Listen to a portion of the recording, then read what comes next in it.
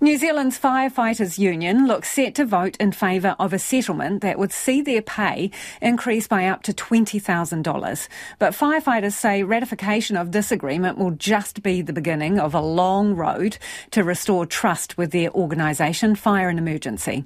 Tom Taylor paid a visit to New Zealand's busiest fire station in central Auckland.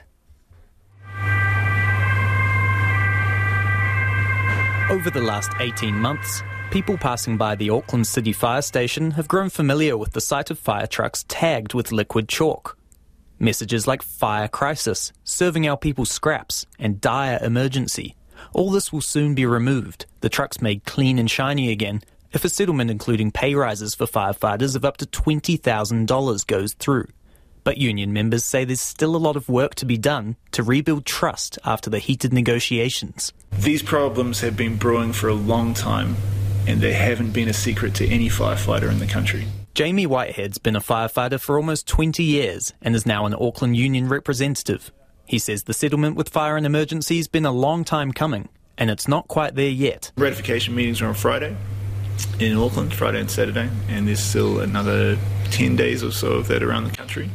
So things aren't guaranteed yet. Mr Whitehead says the settlement, which includes a pay rise of up to 24% over 3 years, is making up for many years of low pay increases. He says Fire and Emergency's had ongoing issues with recruitment and retention, meaning existing firefighters are often severely overworked, and the people tasked with keeping the public safe could be putting themselves or others in harm's way. Mr Whitehead's got young kids and says a 70-hour week is quite normal for him.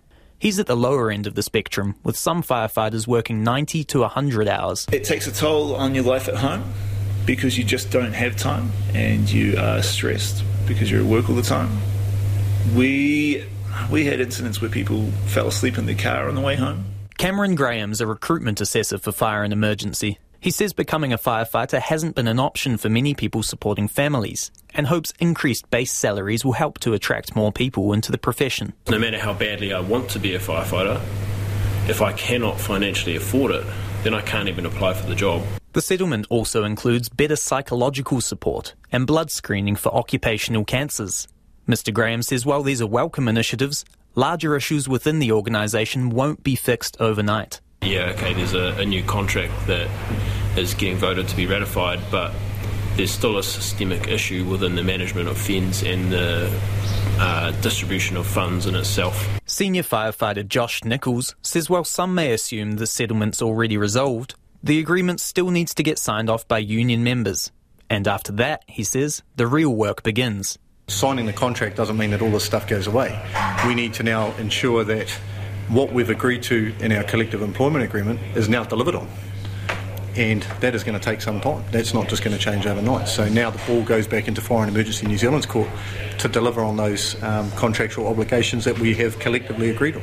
Auckland 205, responded 0 to Manuel Spokes and Access Charlie. Fire and Emergency Chief Executive Kerry Gregory says the negotiation process has been long and complex. When it started 18 months ago, there was over 140 different claims on the table.